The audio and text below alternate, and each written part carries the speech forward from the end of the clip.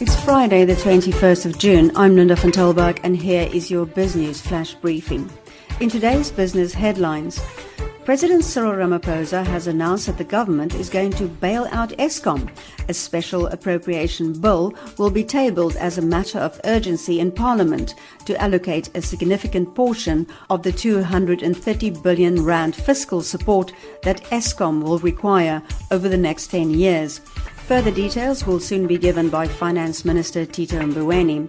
Ramaphosa acknowledged in his State of the Nation address in Parliament that Eskom's financial position is of grave concern and that the economic outlook of the country is extremely weak. He said Eskom is too vital to the South African economy to be allowed to fail.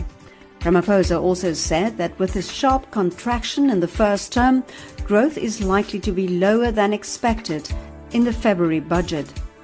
The rand held steady, trading at 14 rand and 27 cents to the dollar after the announcement. Earlier in the day, it reached 14 rand and 19 cents after the news that the US Federal Reserve suggested that it was willing to lower interest rates in the coming month. Metal prices shot up yesterday, lifted by a weaker dollar after the Fed announcement. A South African index of bullion producers jumped by as much as 6.1%, stretching the year's gain to 40%. Gold has surged to its highest level in more than 5 years. High metal prices were good news for South African mining groups.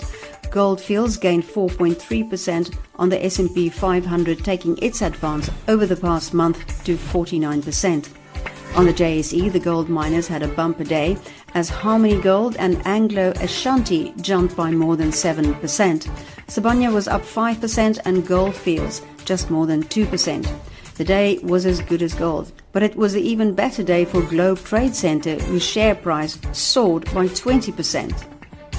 An online cleaning service became the first beneficiary of Naspers Foundry Fund, which intends to invest 1.4 billion rand in South African tech startups.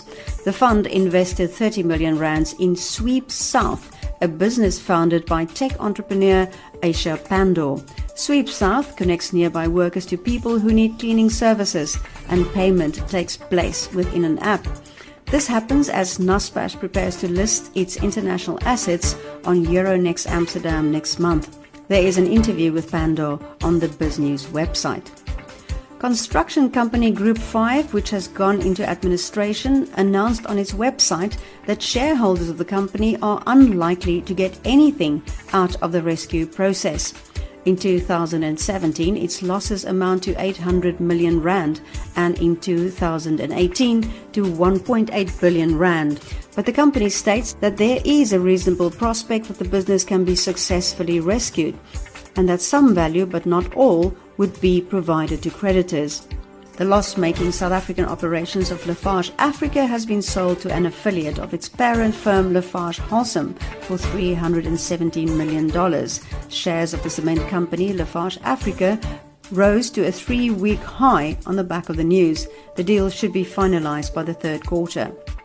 British anti-apartheid stalwart Peter Hain has called on the international financial community to track down the money looted by the Guptas and repay it to the National Treasury. Hain, who spearheaded the British campaign against Bell Pottinger, said it is painful for veterans of the freedom struggle to watch how their legacy gets looted. He said no global corporate should have anything to do with corruption, whitewashing corruption, or getting fat fees from looters, because it takes two to tango in the corruption business. This has been your Business Flash Briefing. Until the next time, bye.